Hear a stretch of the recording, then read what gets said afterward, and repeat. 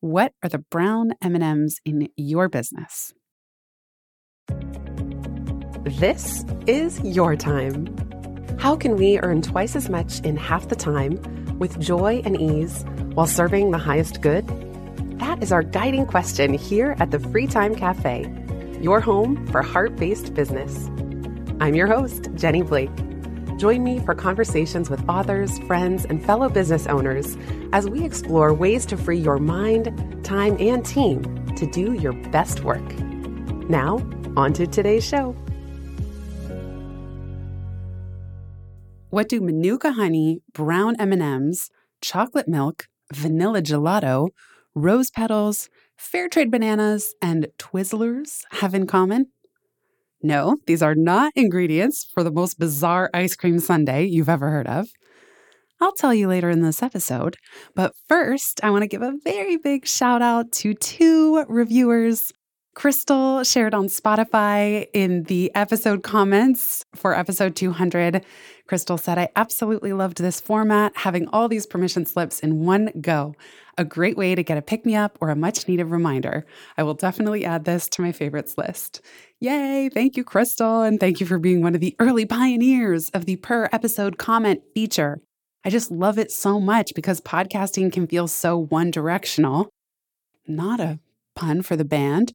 But I love being able to hear your thoughts on specific episodes of what your ahas or top takeaways were or how something lands. It's super helpful. So even if Spotify isn't your main listening app, just know that you can always go to a specific episode and leave me a note. I do see every single one.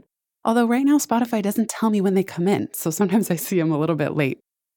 I also want to give a big thank you to João from Portugal, who said, 5 stars, a must listen for smart, savvy business leaders today in a review. You wrote, there's leadership training, and then there's this amazing podcast that fills all the blanks in between. Thanks to Jenny and her thoughtful resources, insights on how to delegate, inspiring guests that teach you to run your business in a way that loves you back, and how to actually take a month off to do something you've always wanted to do. These are just some of the takeaways I've implemented from the episodes I've listened to thus far. I also love the emails she sends with relevant and easy links to find important resources. I cannot recommend this podcast enough. Thank you, Jenny. And big thanks right back. I love when these reviews come in. I love hearing your thoughts. Thank you so much for taking the time, and awesome to know that you're listening from Portugal. My husband is on a 400+ day Duolingo streak of learning Portugal, so that's present in our house every single day, at least once a day, where he's practicing his Portuguese. Bom dia. Is that how you say good morning? In any case, back to the topic of today's show. Question for you. Have you ever had an experience with a company or even a contractor where you just knew they weren't all there? Maybe they had something going on, they weren't paying attention, missing small details. Maybe their business was just a disorganized mess, and you kind of see the writing on the wall. You're not even surprised when you find out that they go out of business a year or two later. Heck, maybe you've even been this person at one point. We probably all have. Larry David in season 10 of Curb Your Enthusiasm comes to mind as he's checking out his soon-to-be rival Mocha Joe, his new coffee shop that Larry had suggested after Mocha Joe had a coffee cart at some Hollywood backlot. He goes, and at his first visit, he starts griping about cold coffee, rickety tables, and 2 soft scones. This is one of my all-time favorite scenes from Curb Your Enthusiasm. I will link to the very hilarious Pissing Off Mocha Joe clip in the show notes in case you haven't seen it. These are examples of what my friend and I call botching the basics. Let me read you a brief excerpt from chapter 26 in Free Time where I introduce this concept. By the way, make sure you get your copy of Free Time if you don't already have it. The limited edition hardcover is going quickly, and I don't know when I'll do another print run. So if you don't even have that version, maybe you've listened on audio or you've read it digitally, I encourage you to get your collector's edition hardcover. You can get the links to buy it from any retailer of your choosing at itsfreetime.com/book. Okay, chapter 26, answer less. Every question lives 3 lives. Henry David Thoreau wrote, "The cost of a thing is the amount of what I will call life, which is required to be exchanged for it, immediately or in the long run." The chapter begins, Disorganized documentation around common questions in your business triples the work and the frustration for you, your team, and your customers. Consider my friend's experience upon embarking on a year-long project with a decidedly undelightfully tiny team. Every time they asked a question about this company's process or for a timeline on what to expect next, the company failed to answer clearly. When they did, it was with brief answers trapped in one-off emails providing scant information without any forward-looking guidance. This spawned dozens of clarifying follow-up questions for my friend to get the answers they needed. The team regularly missed delivery deadlines and the work quality was poor. Fed up on all sides, my friend escalated these collaboration challenges to the senior level leader who had promised the world before they signed on. Eventually, the company's team relented and sent a document with minimal details to outline next steps. This is something that A, could have easily been spelled out in advance for a smoother onboarding experience. B, could have been posted to an internal web page or project management system for future customers to reference rather than sent as a one-off attachment. And C, should have already existed to save the company's team members from annoyance at repeatedly answering the same customer questions via one-off emails. This company caught a case of botching the basics, failing to deliver the baseline minimum expected customer experience, cementing it as a deal breaker for my friend and me to refer future clients. The company's team members are probably not much happier.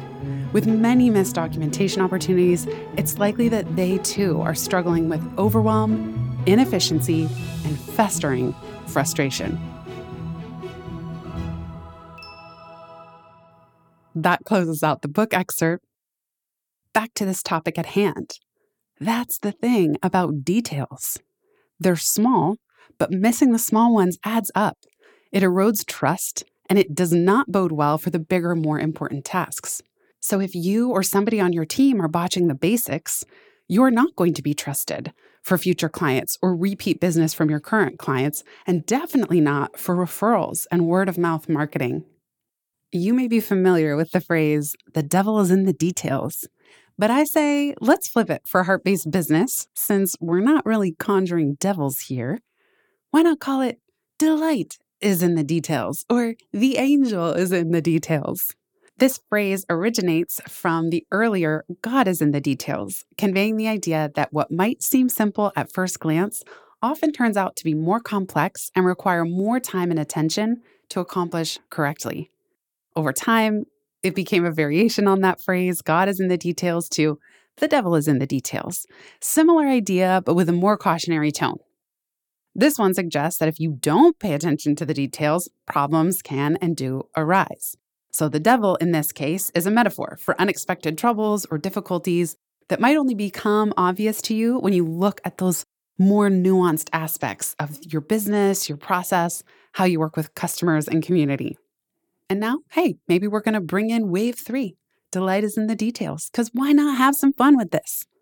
John Wooden, who is called the Wizard of Westwood, he's a record-breaking, just renowned basketball coach from my alma mater, UCLA, go Bruins, was famous for his pyramid of success and super inspirational management techniques, starting first and foremost with how to put on your socks.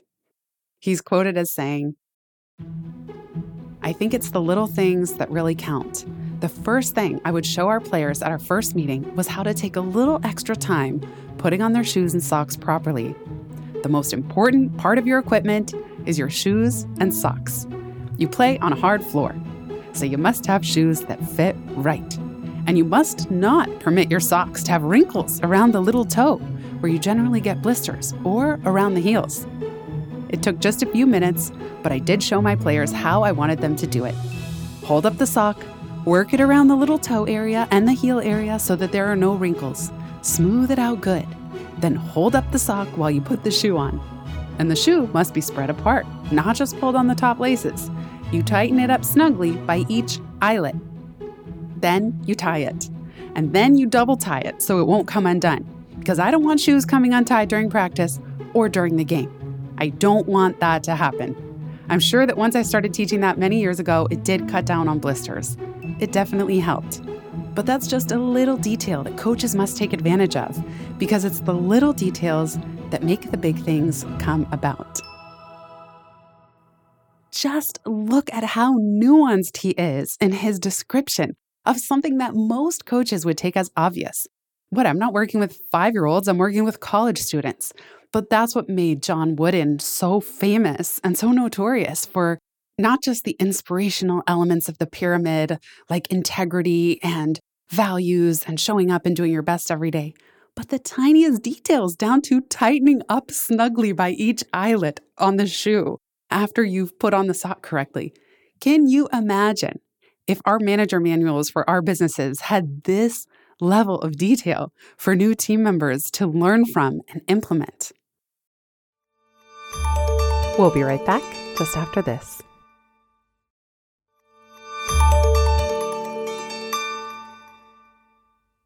One of my favorite places to observe this principle in action are leaked celebrity or musician riders. Rider spelled R-I-D-E-R. These are so fun. The backstage riders are usually presented to promoters by every touring act, let's say in the case of musicians, detailing specifications on stage design, sound systems, lighting, and the artist's wish list for their green room. It could be everything from travel and billing to their dressing room, accommodations, meals. These can be pretty simple and straightforward with just specific food and drink requests to stock the room. But where they get really fun is when they have a lot more detail or really quirky things about the surrounding environment to ensure ultimate comfort for these celebrities. You even get a little bit of this, a snapshot, if you watch the reality show Below Deck, of which I fell in love with at some point, where you see what these charter guests' preferences are for their stay on these luxurious yachts. Whether or not you think these requests are over the top or well-earned, that's for you to judge. So I'm going to share some of my favorites with you, of course, aided by ChatGPT, with a few caveats. Sometimes these are exaggerated or misinterpreted. Sometimes they're put in place by their management and not actually the celebrity's personal preferences. And then sometimes it might have been a one-time thing a decade ago.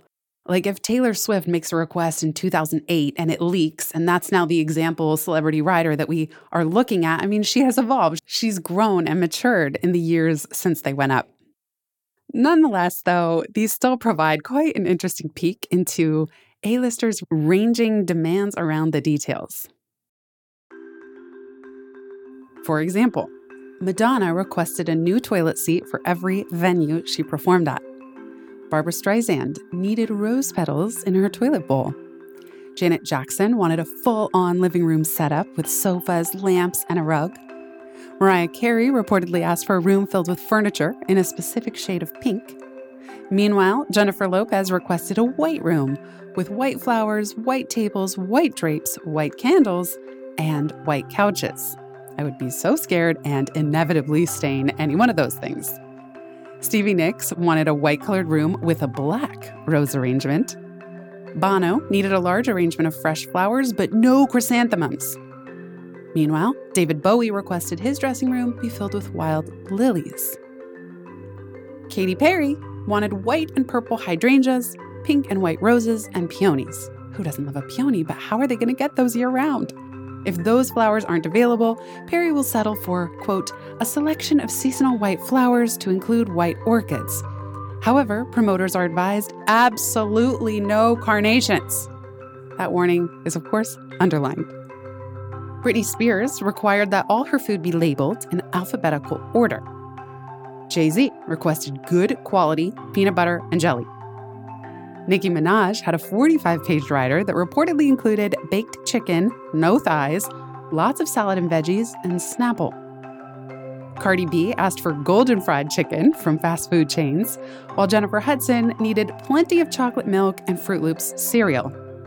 Selena Gomez asked for pickles and incense, such an odd combo, while Mick Jagger wanted a room with an exercise bike and a TV tuned to sports channels.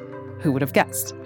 Coldplay asked for fair trade bananas and a fridge to store white wine, while Dolly Parton wanted a low-fat, low-sugar menu and a list of nearby shopping malls. You couldn't pay me enough to go to a shopping mall while I was on a tour. Aerosmith wanted assorted fresh fruit and veggie platters. Sting wanted assorted organic fruit and veggie platters and a jar of Manuka honey. Justin Timberlake requested an entire floor of a hotel for himself and fresh-baked cookies. Yum.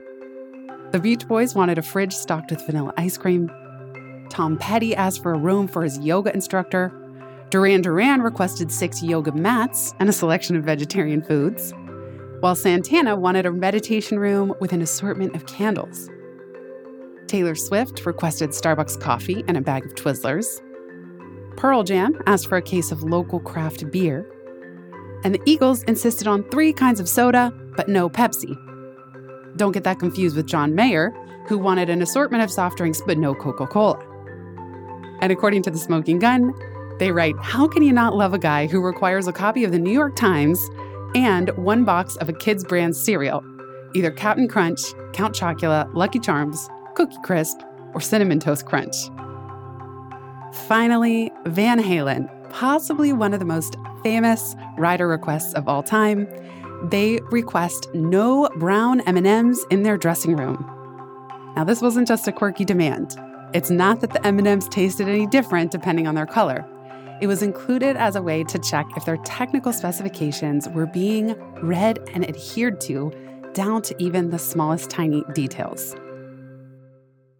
So for your own foray into this world, I'm going to put a link in the show notes to the Smoking Gun's ever-growing list of 100+ backstage riders.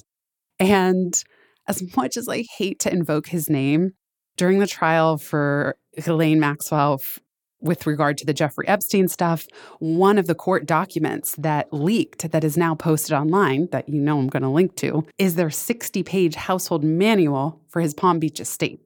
So there was so much fascination and speculation as people on the internet were poring over this, because kind of like that John Wooden quote, they're going down to the tiniest details of how to run this household.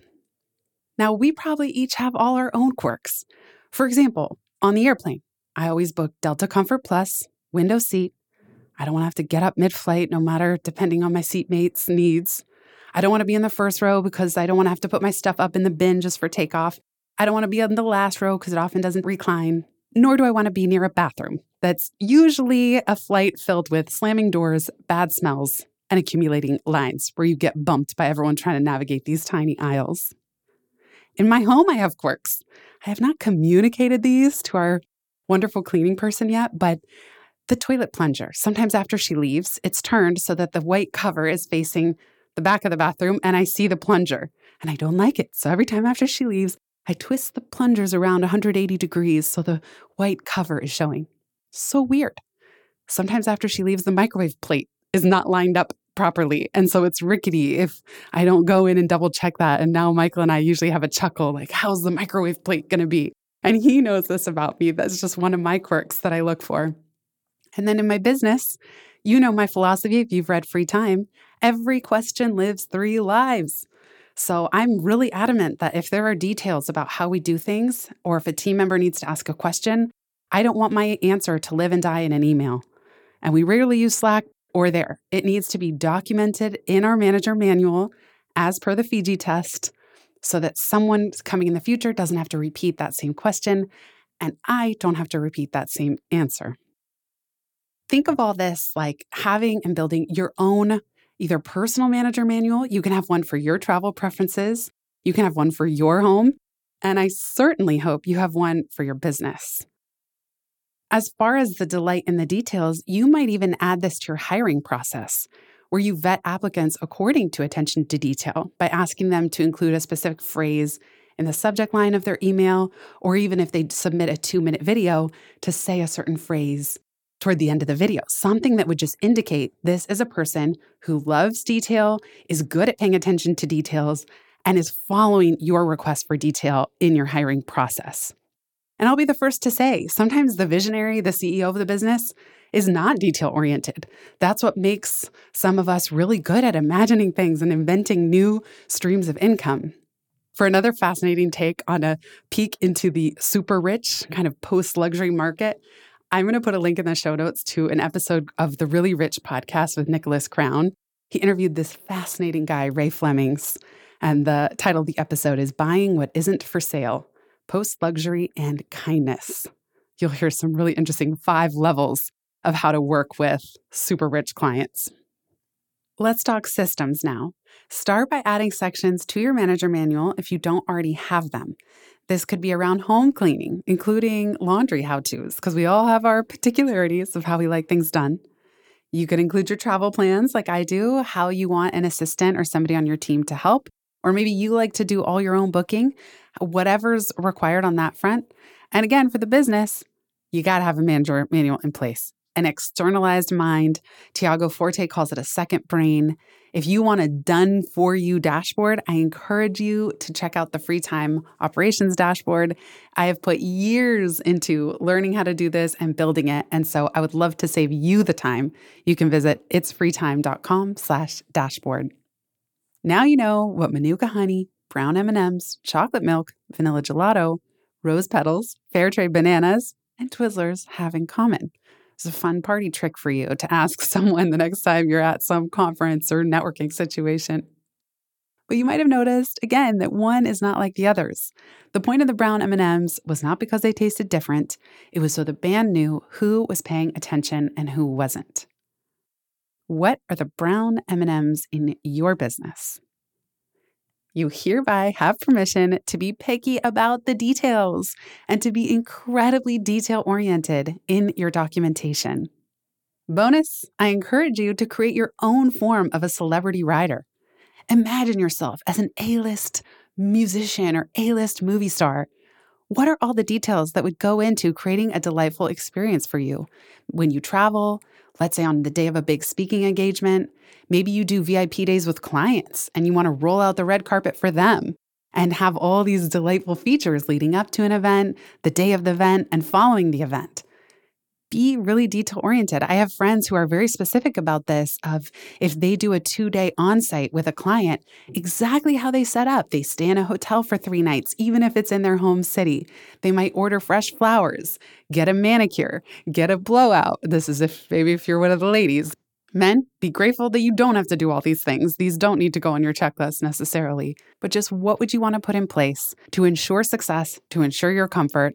And I encourage you to go a little wild with this. Figure out what your must-haves are, but then figure out your ultra delightful details. I can't wait to hear what you try around all this. Thank you so much for listening and have a beautiful rest of your day.